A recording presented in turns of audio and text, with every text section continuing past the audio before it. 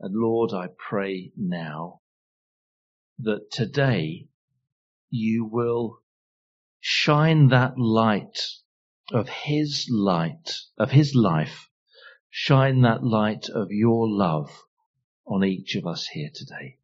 Lord, I pray that in what we sing, in what we say, the conversations that we have, and the loving kindness that we show each other, Lord, I pray that your love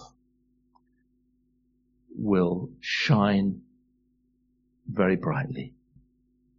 Lord, bless us now, we pray, in the name of Jesus. Amen. I like to hear stories.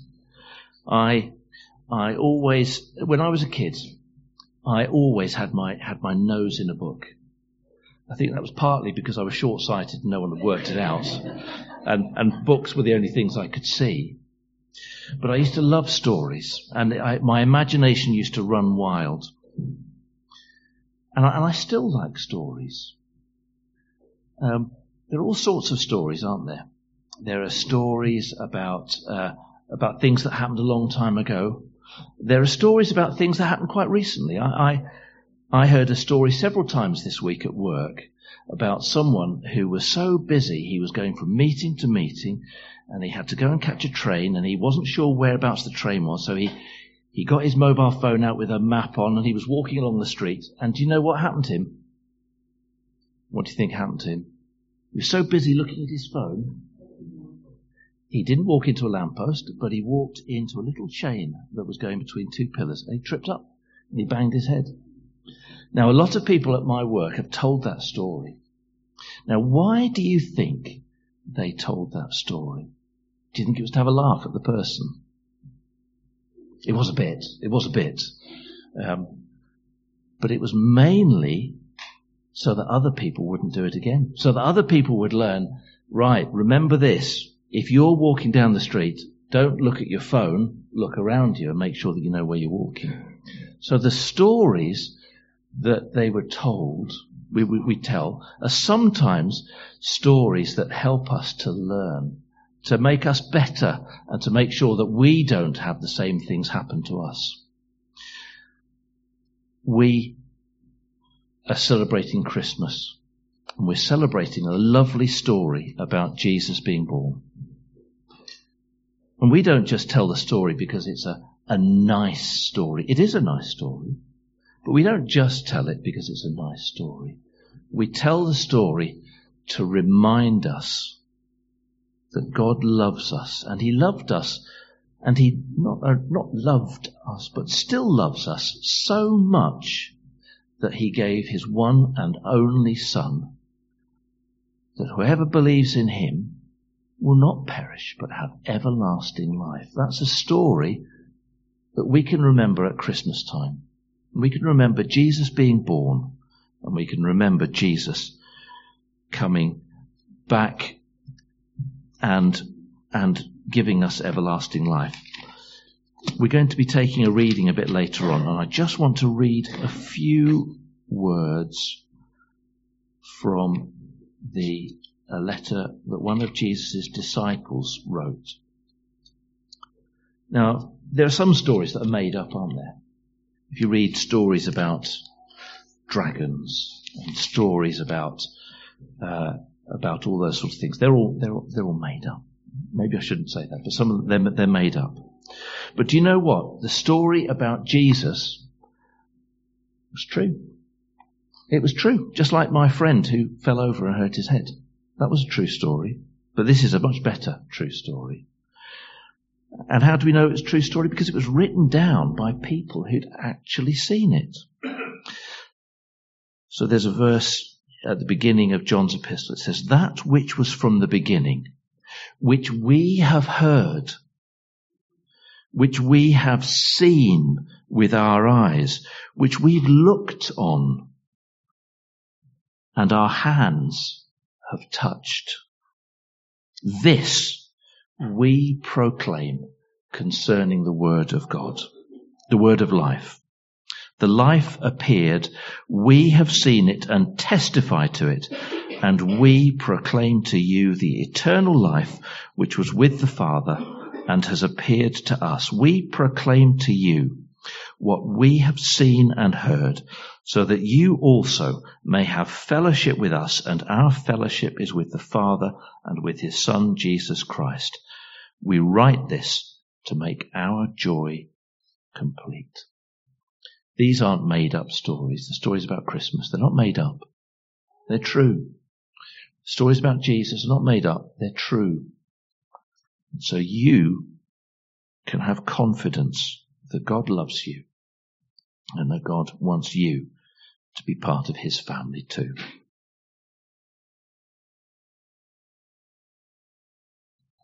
That which was from the beginning, which we have heard, which we have seen with our eyes, which we have looked at with our hands, and our hands have touched, this we proclaim concerning the word of life.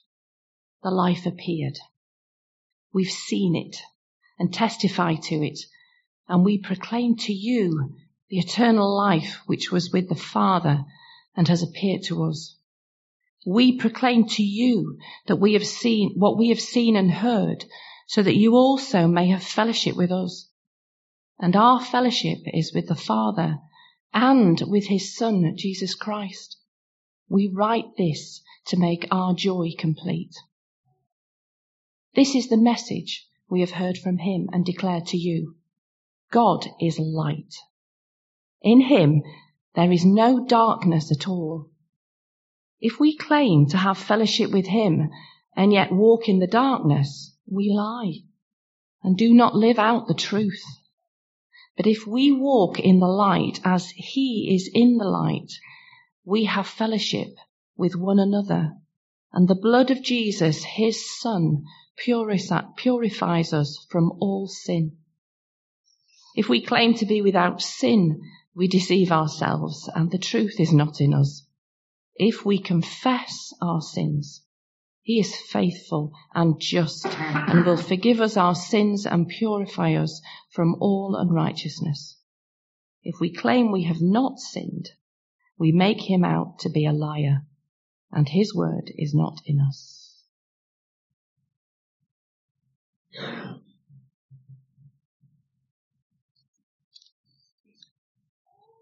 My little children, I am writing these things to you so that you may not sin. But if anyone does sin, we have an advocate with the Father, Jesus Christ the righteous, and he is the propitiation for our sins, and not ours only, but also for the sins of the whole world. And by this we know that we have come to know him, if we keep his commandments. Whoever says, I know him, but does not keep his commandments is a liar, and the truth is not in him. But whoever keeps his word, in him truly the love of God is perfected. By this we may be sure that we are in him. Whoever says he abides in him ought to walk in the same way in which he walked. Beloved, I am writing to you no new commandment, but an old commandment that you have had from the beginning. The old commandment is the word that you have heard. At the same time, it is a new commandment that I am writing to you, which is true in him and in you, because the darkness is passing away and the true light is already shining. Whoever says he is in the light and hates his brother is still in darkness. Whoever loves his brother abides in the light, and in him there is no cause for stumbling. But whoever hates his brother is in the darkness and walks in the darkness and does not know where he is going, because the darkness has blinded his eyes. I am writing to you, little children, because your sins are forgiven for his name's sake. I'm writing to you, fathers, because you know him who is from the beginning. I'm writing to you, young men, because you have overcome the evil one. I write to you, children, because you know the Father. I write to you, fathers, because you know him who is from the beginning.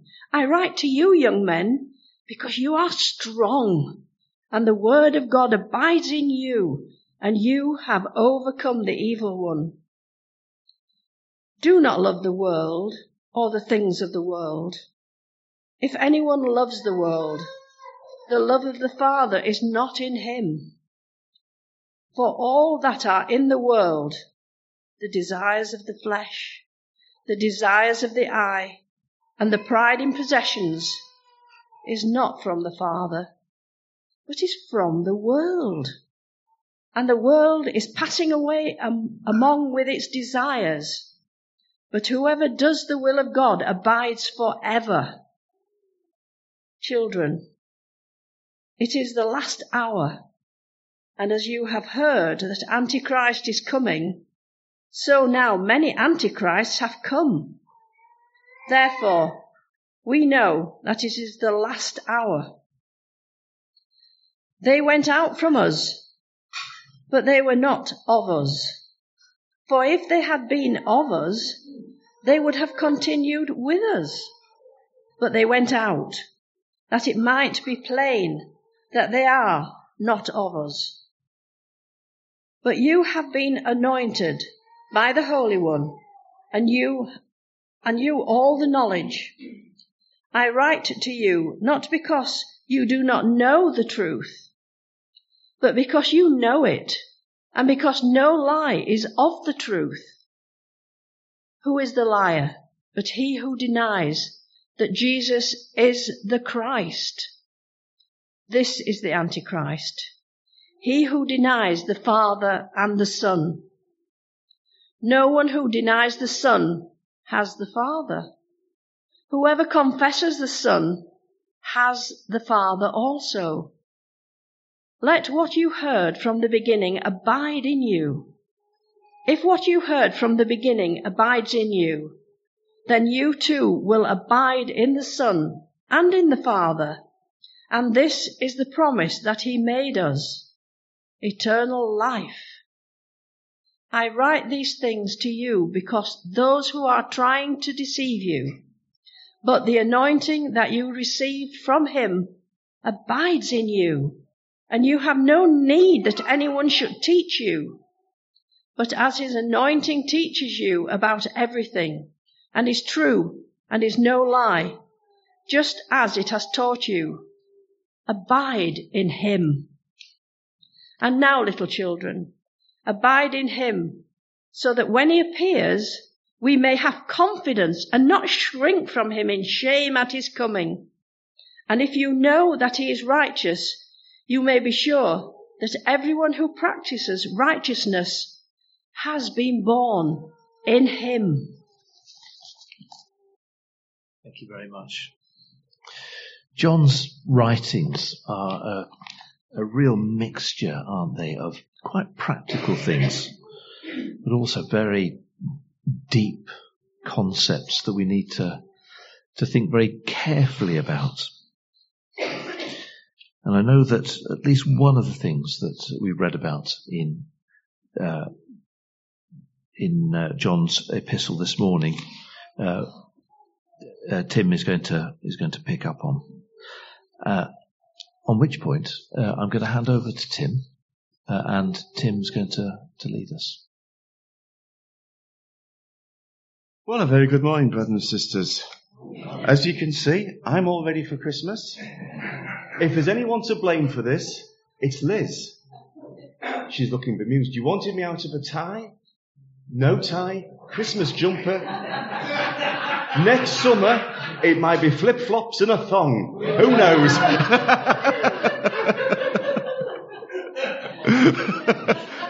Hang on. No. Well, this morning, I want to think about the light of the world, and Martin has completely unrelated to me because we've not had a chance to talk, but he's almost given half my excitation already, which is absolutely fantastic because what it means is that you're already prepared for what I'm going to say. And what I'm going to talk about is the light of the world. And I'm just going to think about light. And I've bought a health and safety rated candle. I thought of you, Simon. Here we are. Ta-da! Brilliant. I'm just going to put that up there just to remind us of the light. How it lights up. A little tiny light will light up a huge room. It doesn't matter how dark it actually is. The light still lights. It can be visible from yards and yards and yards away. You might not be able to read with it. You might not be able to have clear vision, the same as sunlight, but the light is still there. There are one or two occasions where impenetrable darkness is mentioned in the Bible, where it doesn't matter how light someone might light, it makes no difference. And that is in Exodus, when the plague of darkness covered the land, the Egyptians had darkness that was impenetrable. It could be felt. And yet the children of Israel lit lamps in their houses. So it appears that the Egyptians, it didn't make any difference if they lit candles or lamps. The darkness was impenetrable. And the second occasion is the darkness that filled the tabernacle when the glory of the Lord filled it. And that was a darkness and a cloud that no one could enter. But of course, both those darknesses were made by God for a specific purpose. But I'd like to start, can we have the band please? I'd like to start by singing O Little Town of Bethlehem.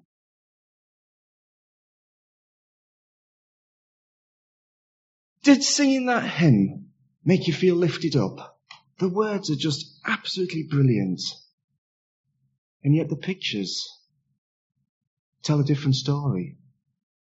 They were all pictures of Bethlehem in the conflict that's been going on for 40 years. Facts tell. Stories sell, as Martin says. I suspect that he was an awful lot more like the pictures that when the Lord Jesus was born than when we think of the quiet, sterile, little town of Bethlehem that we think of. So I want to think about the darkness. While Christmas is a season of light, the truth is that the birth story of Jesus is filled with darkness. Anticipating the birth of the Christ child centuries before Mary was great with child, Isaiah wrote that the light that was coming into the world came to a people shrouded in darkness. Gloom, anguish, and contempt were just some of the adjectives used to describe the darkness. So in order to understand the full revelation of the light which came into the world when Christ was born, we need to recognize the darkness into which our Christ was born. And I'm going to consider 7 aspects of that darkness. Aspects that were not out of God's control, but rather he arranged so that Christ's light would radiate all the more brilliantly. So first of all, when Christ was born, the word of God had not been heard for 400 years. Malachi is the last book in the Old Testament, written about the 5th century BC. It concludes with the statement that God would send Elijah the prophet as a forerunner for the Messiah.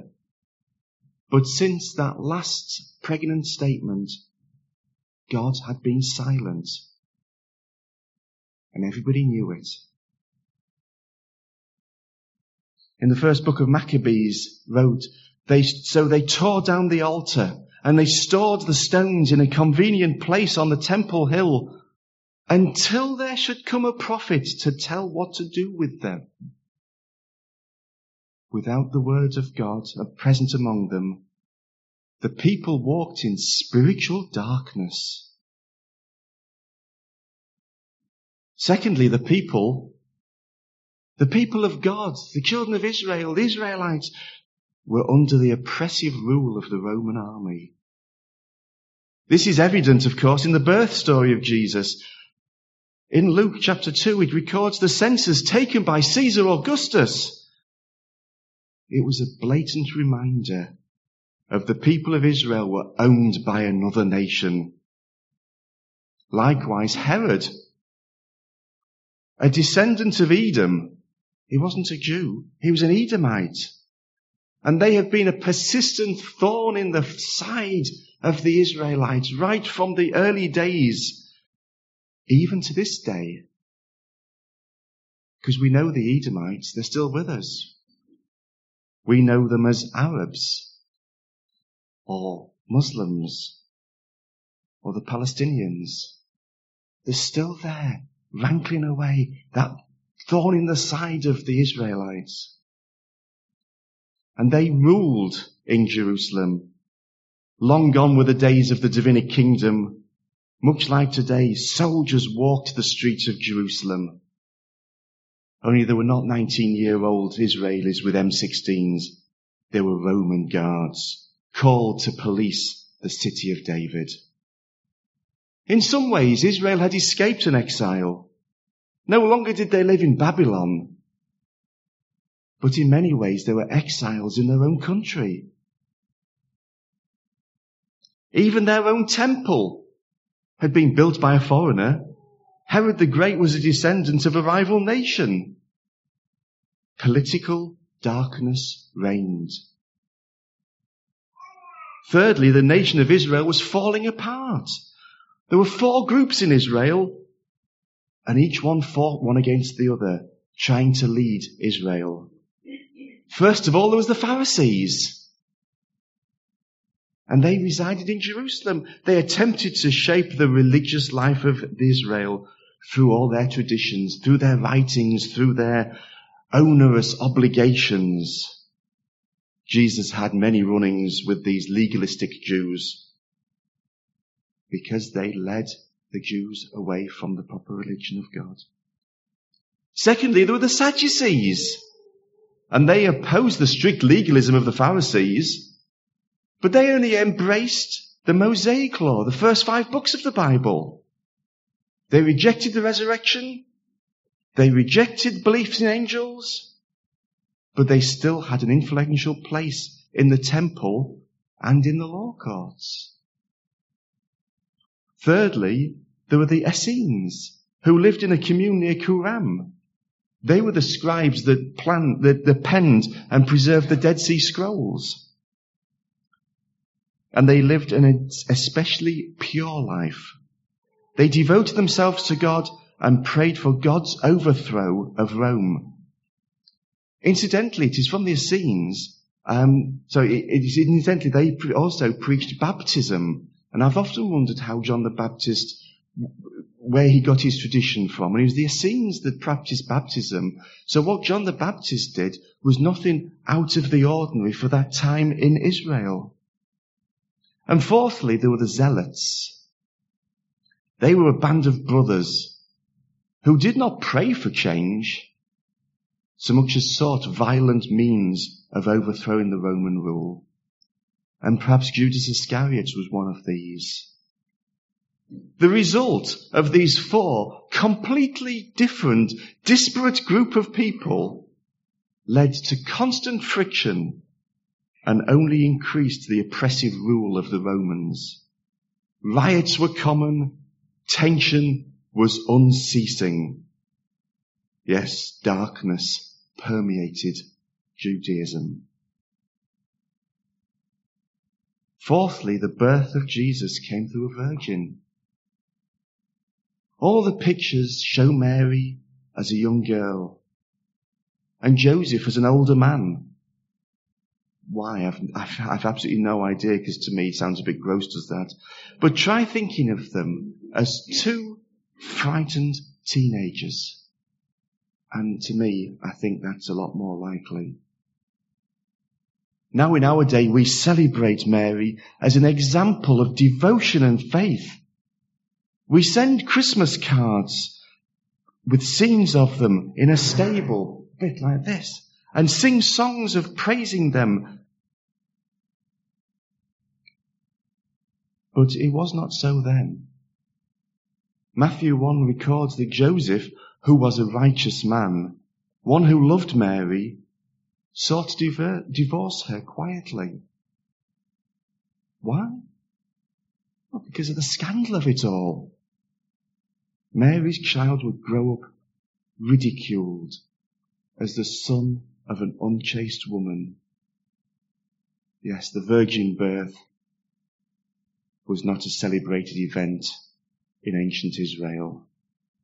Darkness surrounded it. Fifth, the census was a considerable imposition. Living in Nazareth, Mary and Joseph lived more than 100 miles north of Bethlehem, yet there was no way around it. They were forced by legal constraint to make the arduous trip without a paved motorway or even a road, a car, a suspension system, or even a cushioned seat. The teenage couple travelled. They were forced to walk over hills and through streams. While we celebrate the pilgrimage today with joyous festivity, this was a dark walk.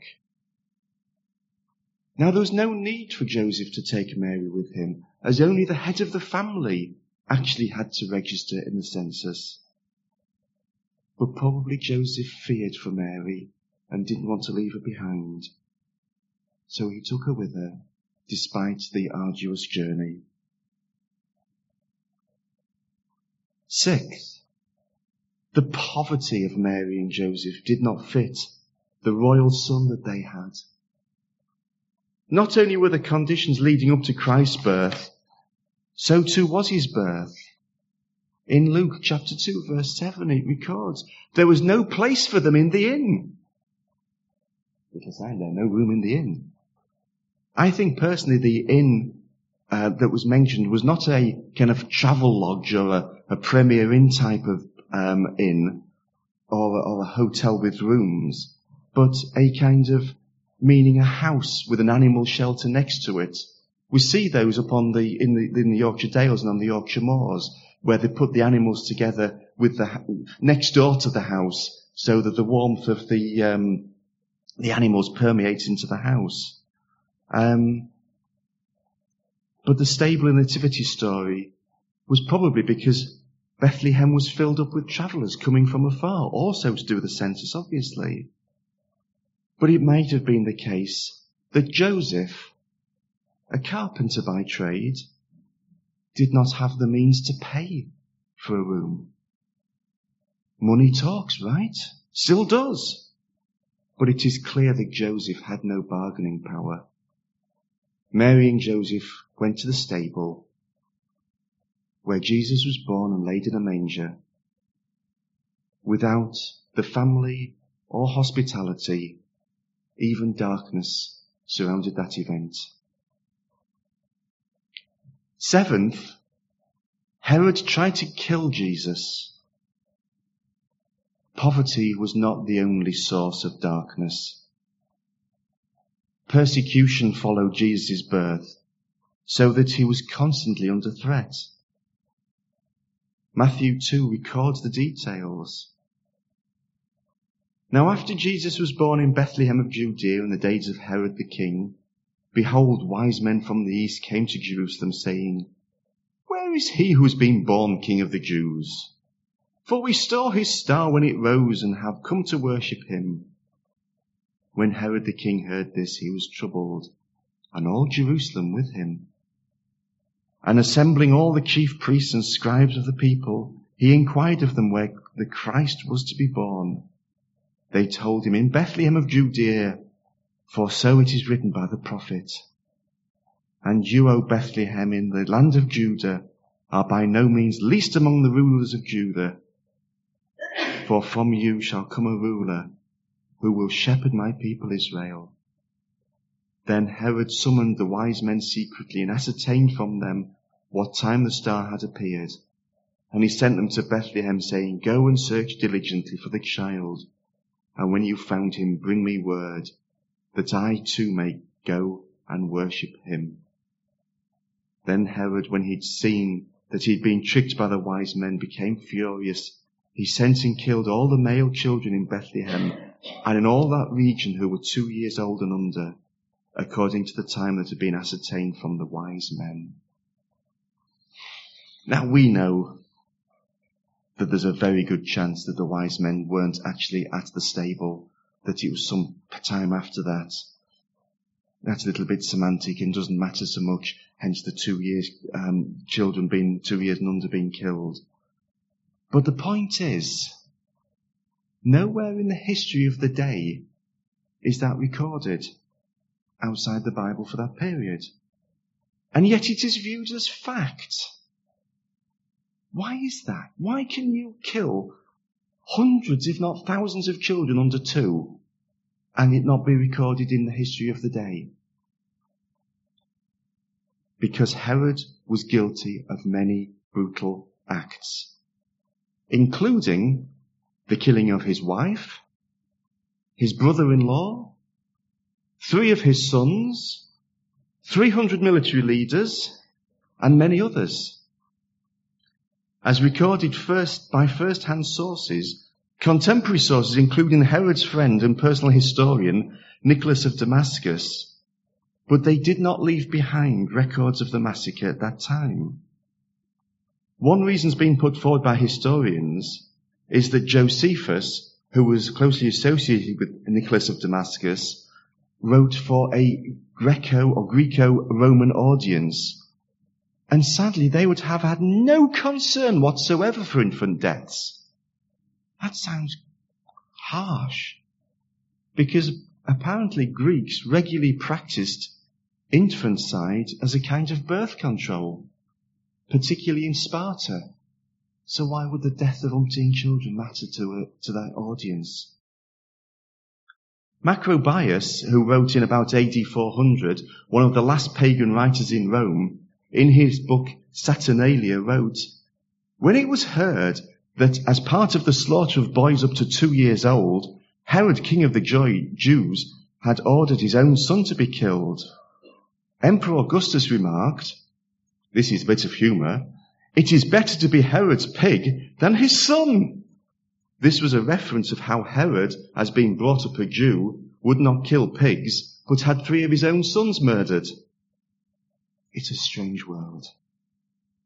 Archaeologist and historian Gordon France wrote, "Historical plausibility of this event happening is consistent with the character and actions of Herod the Great. Besides killing his enemies, he had no qualms in killing family members and friends as well. Herod would not have given a second thought about killing a handful of babies in a small obscure village south of Jerusalem in order to keep his throne secure for himself and his sons, even if one was the last dastardly deed he committed before he died." Additionally, historian Stuart Perroni deemed the killing wholly in keeping with all that we know of him. Wow, what a man. Herod was a despot. He destroyed as well all his family historical records, just in case someone found something in his family tree that they could criticize him for, some skeleton in his cupboard, something that could question his rightfulness for the throne. Does that remind you of the exact opposite of someone we know? Matthew 1 verse 5. Salmon, the father of Boaz, whose mother was Rahab. Rahab the Canaanite. She wasn't even a Jew. She wasn't even the children of Israel. Rahab the liar. Rahab the harlot. And in verse 6, David, the father of Solomon, whose mother had been Uriah's wife. Well, the scandal of it all. God does not try to hide or deceive us. Jesus is what he is because he was a man of that line. Can any of us change our past? No, of course we can't. One thing is certain, we can't change our past, but the past can change us. The good news of the great darkness.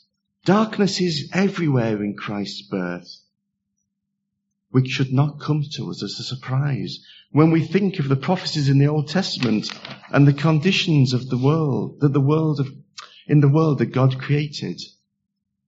As John 1 says, in him was life, and the life was the light of men. And the light shineth in darkness, and the darkness comprehended it not. There was a man sent from God whose name was John. The same came for a witness, to bear witness of that light. That all men through him might believe. He was not that light, but he was sent to bear witness of that light. That was the true light, which lighteth every man that cometh into the world. Remembering that the light of Christ came into the darkness of the night gives us hope that God can still pour light into our hearts and shine light into our lives.